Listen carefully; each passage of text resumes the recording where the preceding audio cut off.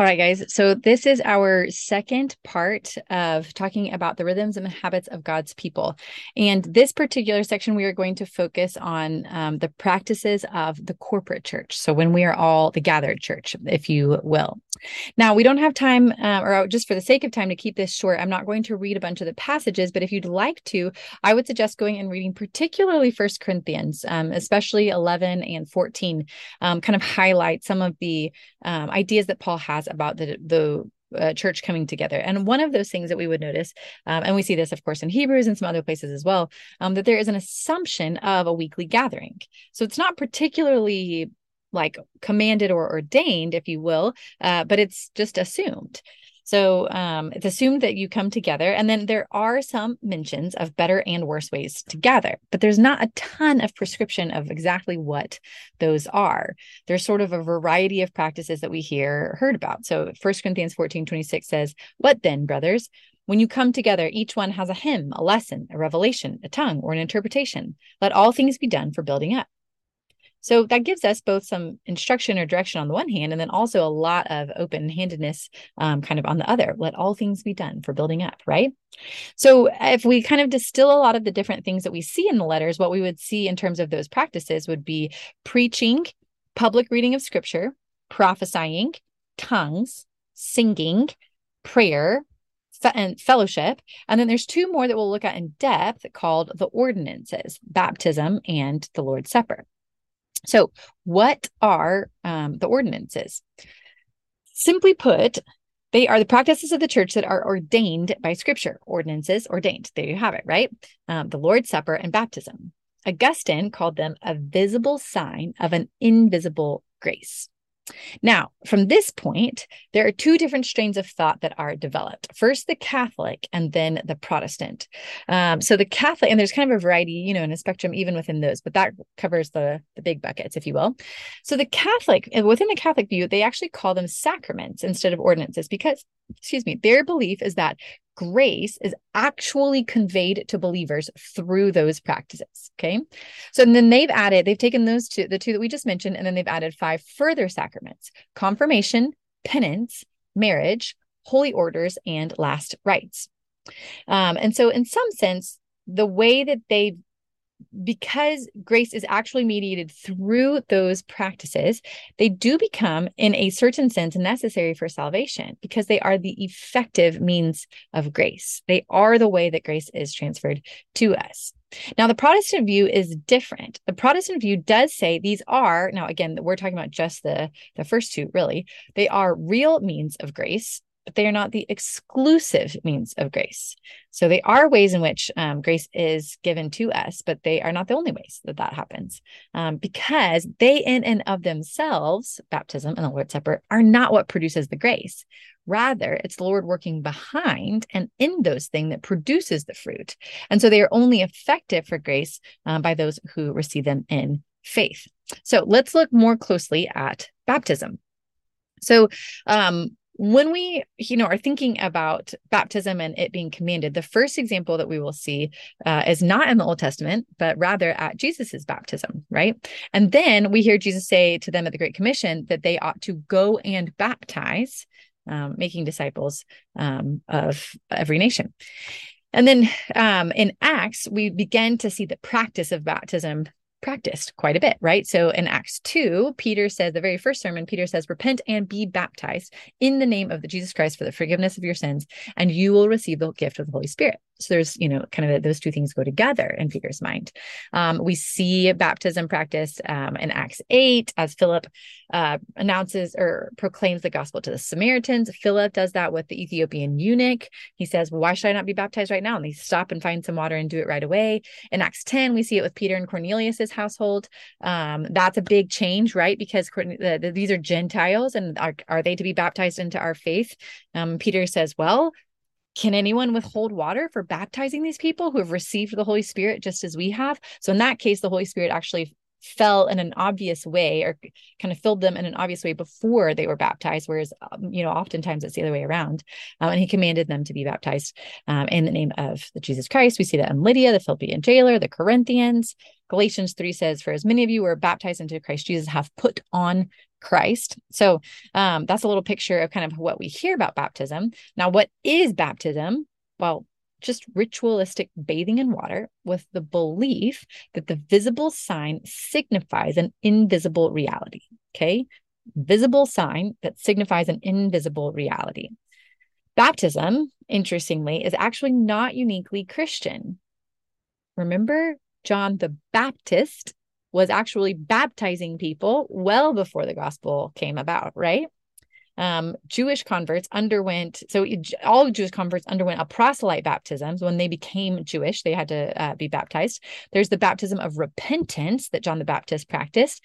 And then it's related to potentially to what is still practiced in Judaism, which are mikvahs. And it's like a ritual bath that cleanses ritual impurity. And actually, a lot of the mikvahs have to use living water, which means streams or running water, because otherwise they wouldn't cleanse. So you can see that there's some connection there. But regardless of how it was practiced, baptism gains new meaning in Christ, right? So it's specifically commissioned by Christ. Living water is not needed, but we don't have those specific demands because we now know that Christ is the living water. And it's needed only once. So if you were ritually bathing for ritual impurity, you'd have to continue to do that. But we only have to do it once because Christ is not only the living sacrifice, he is also the living water, continuing to be our cleansing. So the symbolism now is not only the forgiveness from sins, but also the deliverance from death or purification in the sense of a new birth altogether or regeneration. So the gift, like a new birth, right? The gift of the Holy Spirit, the coming out of the waters in the same way as you might come out of your mother and be reborn. And so in that sense, you're also being re-identified and new life identified with Christ, right? And baptism is presented as a one-time thing, but it is a form that marks the formal entrance into the church. And so because of that, for a long time in the early church, the church would require catechesis or instruction before baptism. In fact, in some practices of the early church, it would be as many as like 3 years, simply because it marked, such a big deal to enter the church. So, that is the sort of the history of baptism, but there is something that comes about in the practice of the church, which is two different forms of the practice of baptism. So the earliest record is what we just read, or kind of skimmed through in the New Testament, and that's what we would call credo baptism, so believers' baptism. But as the church grew, so too did a rise in pedo baptism, pedo as in child, baptism of a baby or a child. Now, in the Catholic Church, initially, it started off because, or pedo baptism started off because of the strong belief in the forgiveness of sins that was conferred by baptism. So remember, in the Catholic Church, or in the sacramental view of things, baptism is an effective means of conferring grace, in this case, forgiveness of sins. It's like the baptism itself actually does something to us in the spiritual realm. And there actually, while you might immediately be like, oh, no, we don't say that. At the same time, there is actually something beautiful in it because it emphasizes something called ex opere operato, which is by the work performed, which we don't need to get into outside of the fact that it emphasizes the effectiveness depends on Christ, not on anything about the person coming into it. Does that make sense? So there is a beauty in saying this depends fully and completely on Christ's work, not on my work of coming to baptism with faith. So there actually is kind of a sovereignty and a beauty in it, like I said. And the reason that it became practiced so much was because infants were born sinful and therefore condemned due to original sin, right? So the idea is we ought to baptize them as early as we can if baptism gets them the forgiveness of sins. Now, the Reformed view, so this came about, like in the 1500s, the Reformed, or the view of conferring grace, was part of what the Reformation was rebelling against, that it being the effective means of grace.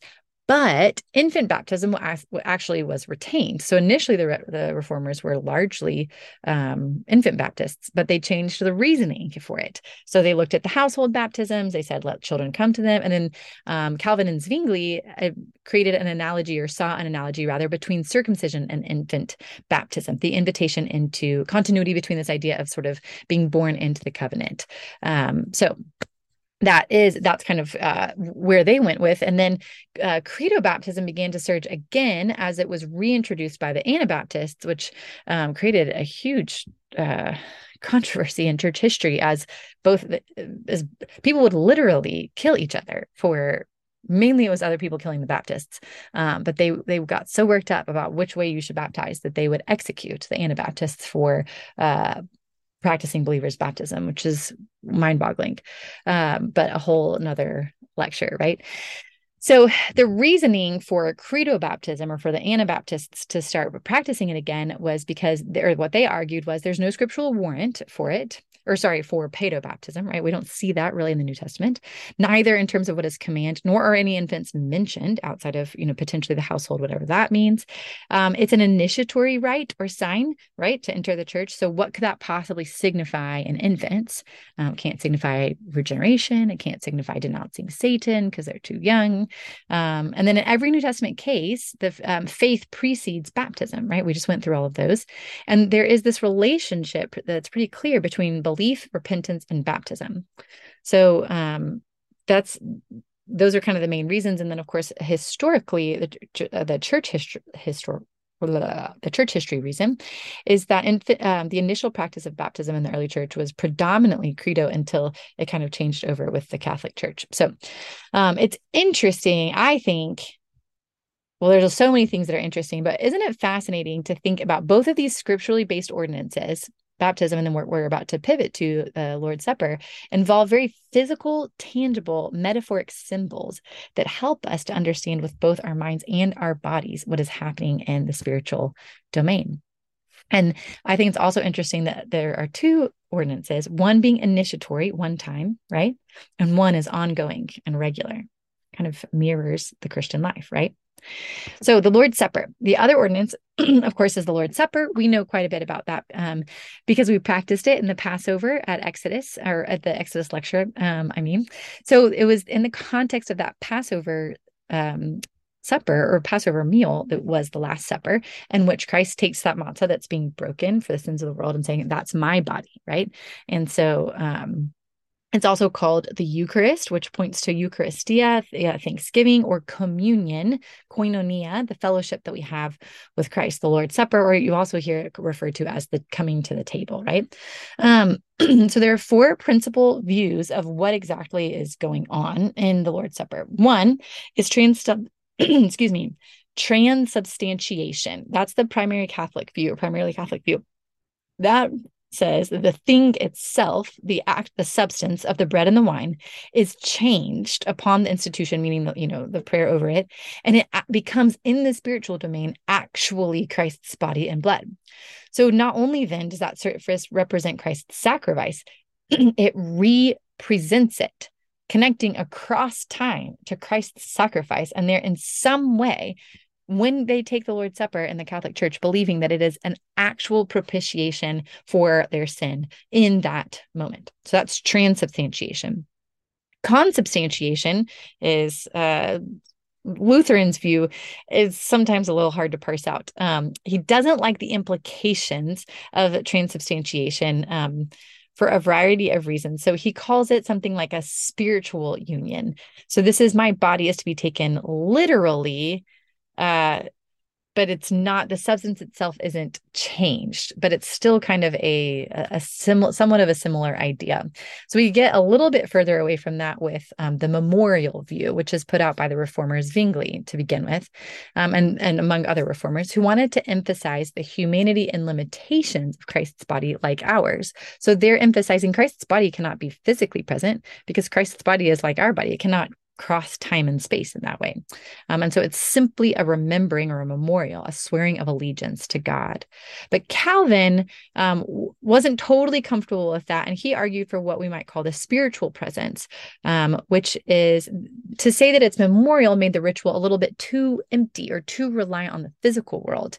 And so the spiritual presence is emphasizing that Christ really is present when we take the Lord's Supper, but just spiritually, that there is something, that the veil gets thin between heaven and earth. And so it's a touch point between the physical domain and the spiritual domain.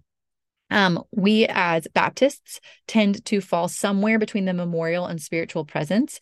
Sometimes I think the way that we present it on Sundays, or at least at Eastside, can sound more memorial, but I think what we really believe is more spiritual presence.